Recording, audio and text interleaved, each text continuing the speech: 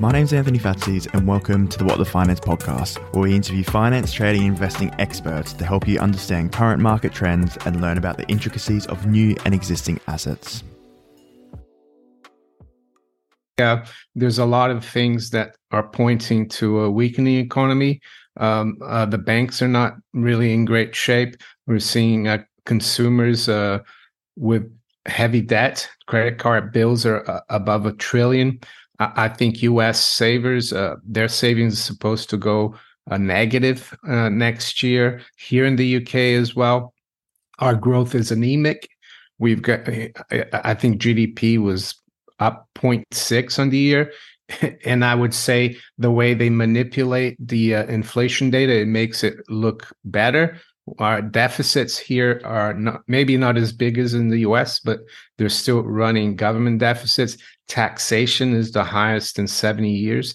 So, yeah, they want us to believe everything is fine, the economy is okay, but maybe for the top 1 or 10% of the people that are benefiting from this fiat currency financialization system, it might be okay. But I think for the general public, people on fixed income, especially pensioners, they're feeling the pain, I think, with the cost of living crisis continue to weigh on them. We're told that inflation has come down, but here as well, the ONS has changed the way they count it. Are we really supposed to believe that prices are only rising by 3 or 4%? I don't.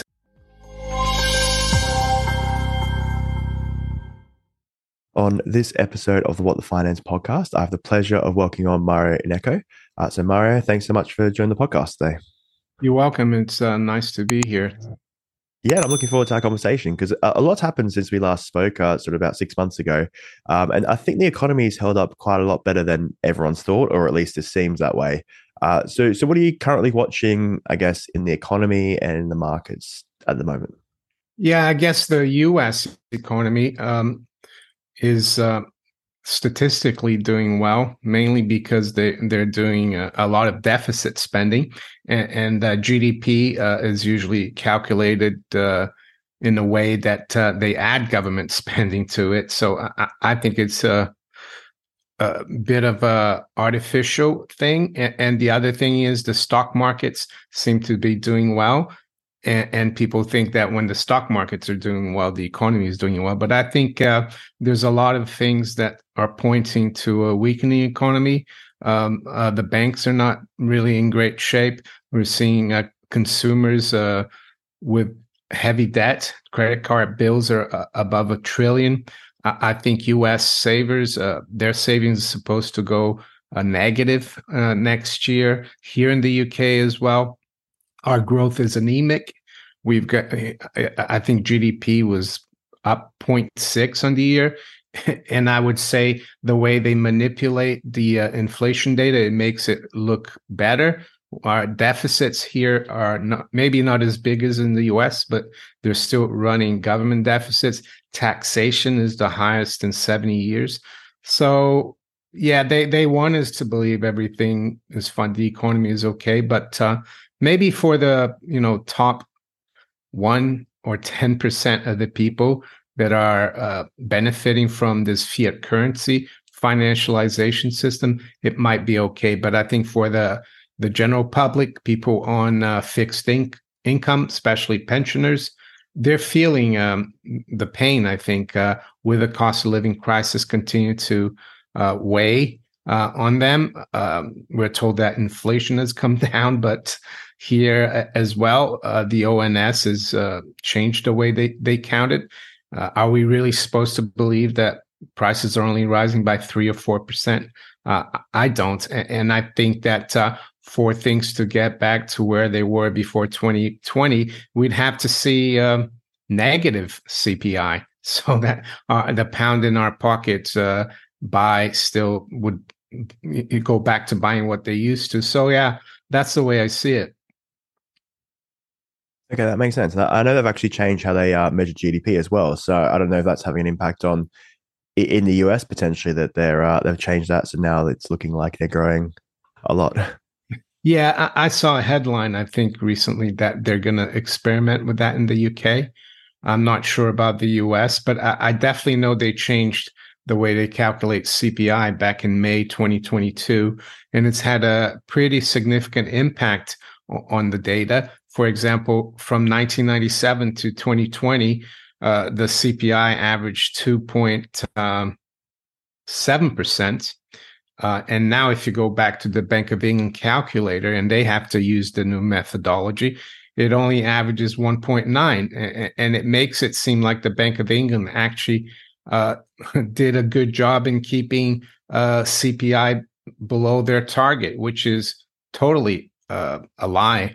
I'm sorry to say. Of course, they're not going to call it a lie. They're just going to say that they changed the methodology. Yeah, it sounds like them. Have you been surprised maybe by how markets have held up and the economy has seemed to hold up, or is it just sort of what you're saying that as they run massive deficits, it's going to keep things moving at least in the short term? Yeah, I mean, recently bonds rallied. They have rallied in the last month, so that's helped the financial markets, stock markets a bit. But if you look at the indices like the S&P, apparently, and I don't follow them, that closely, but there's only a few stocks that have done really well. These magnificent seven. So the S&P is up about 16% on the year. It seems good. But if you look at another index, which is like the MSCI World, not world, but weight traded index for equities, it's only up like 1 or 2% this year. It's not up that much. So yeah, again, things don't seem to be, the headlines and the indices seem to be pointing to things being good, but I don't think they are that much. And I don't think it's over for interest rates in terms of going up. They have stabilized and come off, but I've been saying, for years now that I think we're in a bear market for bonds, so that interest rates will keep going up, or yields will keep going up higher. And what we're seeing now is just a correction, I think, in the bear market. Okay, so then that would mean that inflation's remaining high, but I guess as you said, they're changing how CPI is measured. So maybe will it have to be actual CPI remains high for bond yields to continue to rise, or could it be, the inflation that maybe isn't captured by CPI? Well, that's the other thing I always talk about, and you probably have heard me say that inflation is really not the CPI; it's the creation of currency and credit. And if you look at M1 and M2 in the US, they have come off in the last year and a half, but from 2020, we're still at massively above those levels. So there's still inflation in the system. I guess CPI is what people look at, the bond markets. So if we have a turnaround, maybe in energy or other components of CPI, if they turn back up, we could see, CPI go back up in terms of the rate of growth, and that could impact bonds. But I'm not sure what it's going to do. But I just don't think that we're going to go back to the environment where bond yields keep going lower and lower. I think it's going to be the other way, and we could still drop a little further, but the direction is higher. But yeah, what will drive the CPI is difficult to say, but there's a lot of liquidity, as I said, and with yields going down as well, that encourages financial institutions to leverage more, and that creates more liquidity in the system, and that will result in more and more, money out there, I would say. Okay, that makes sense. So, did you see? Because I guess a lot of people are saying that the economy is potentially going towards a recession. Is that something you see? Do you think maybe we're already in a recession? I mean, I think it was in 2022, the U.S. economy, or yeah, it was in a recession the first two quarters, but they changed the definition. Um, yeah, the the markets definitely seem to be saying that, with the drop in yields, not just long-term yields, 2-year yield has dropped a lot. And with some of the economic indicators now looking weaker.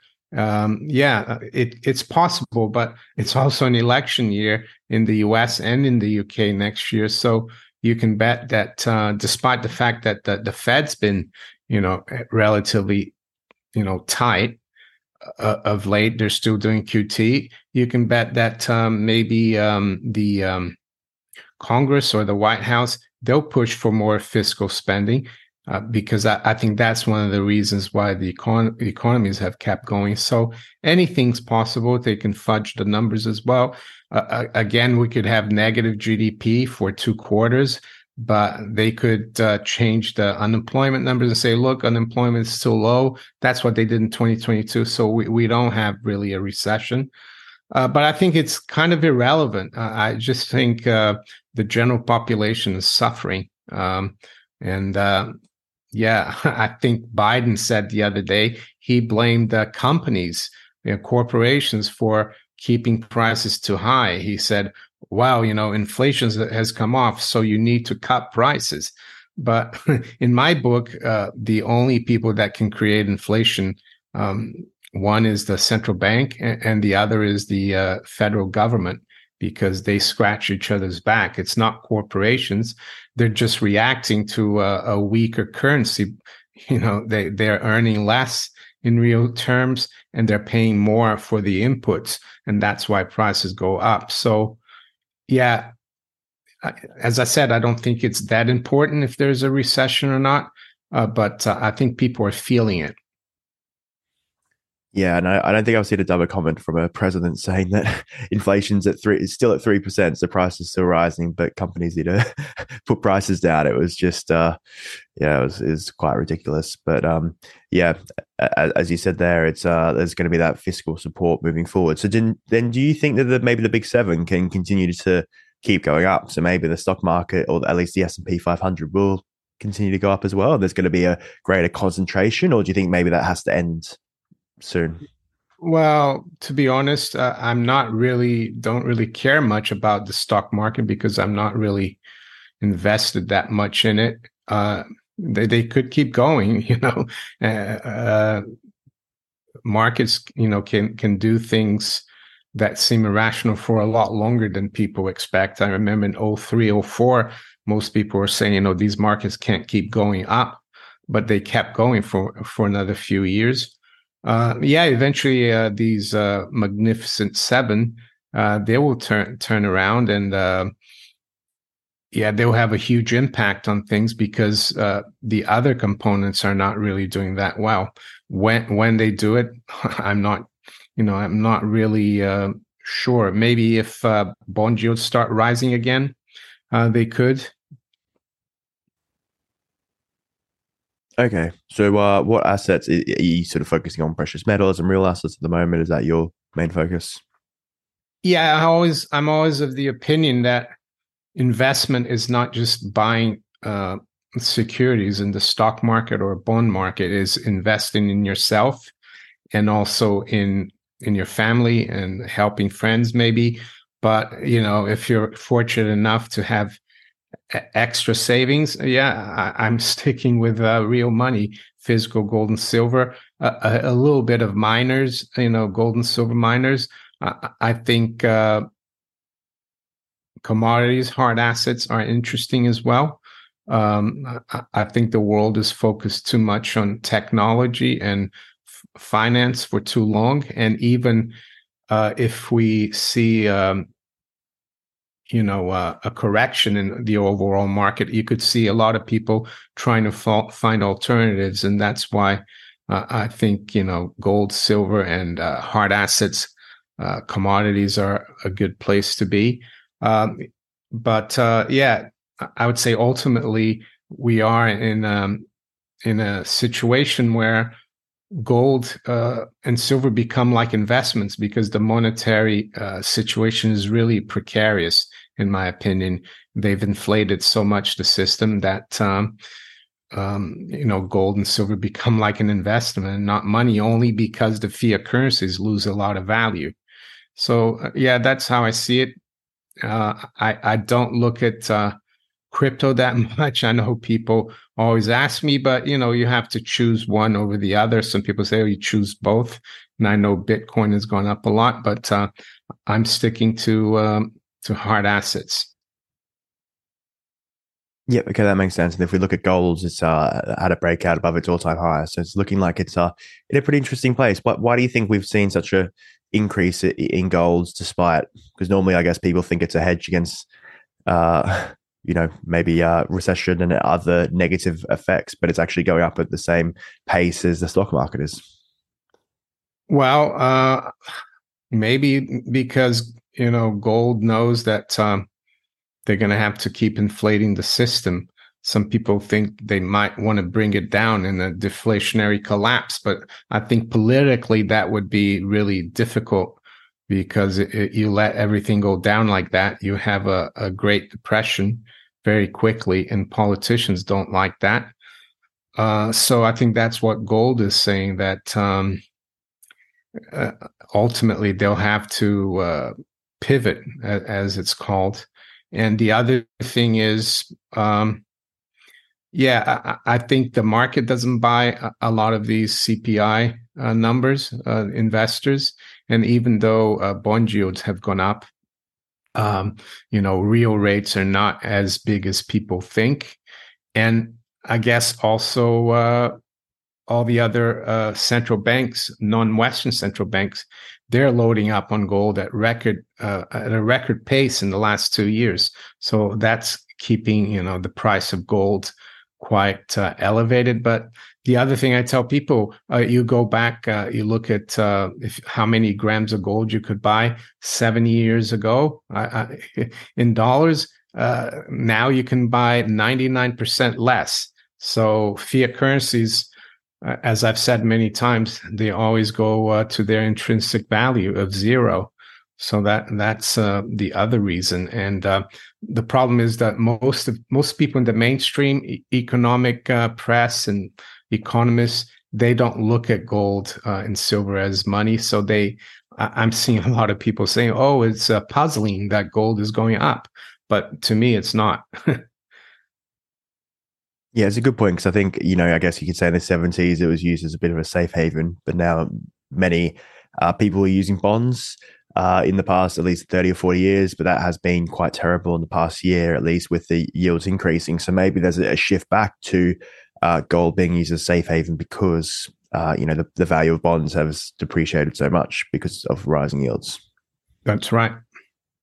Yeah, so that's really interesting. Okay, so and I think it's a key thing where only a small percentage of assets are actually in precious metals as well. So, if I'm not mistaken, yeah, was it 10 trillion, or there was a certain amount of how much has been invested in gold versus other markets. So there's still room to go for there to be more, higher price. Yeah, I think there's some statistic that came out recently that 70% of fund managers have less than 1% of the assets they manage in gold. So yeah, it's very, very small. And the same thing goes for silver, of course, and the miners. And even if you only have a small percentage of all the funny money that's been created go into that sector, it's going to make it really and make a big difference on the value of those assets. Agree, good point. So Mario, thanks again for your time today. I appreciate it. My last question is, what is one message you'd like people to take away from our conversation? One message: keep your head down. Try to get out of debt as much as possible. I think there's a lot of people worried, especially here in the UK, where we don't have 30-year mortgages. What they're going to do when their mortgages come due, maybe in a month or 6 months' time. Yeah, maybe try to fix some of it. It's not advice. But as I said, just try to pay it off, live within your means, and don't buy into the mainstream narratives, I would say. Good point. Yeah, it's easy to live with the Joneses and try and keep up with everyone with the clothes and the cars and everything they have. But sometimes you need to take a step back and, as you said, just be frugal, and you can still live a good life. Yeah, you can have one car instead of two or three, and that's still okay. Or a Ford instead of a Porsche. Not that I'm in that position, but yeah, that could be the changes. But yeah, Mario, thanks again for your time. You're welcome. Thank you so much for listening. And if you enjoyed the episode, please subscribe so you're notified when new podcasts are released. I hope you're leaving with some great value about investing, trading, and finance. See you on the next show.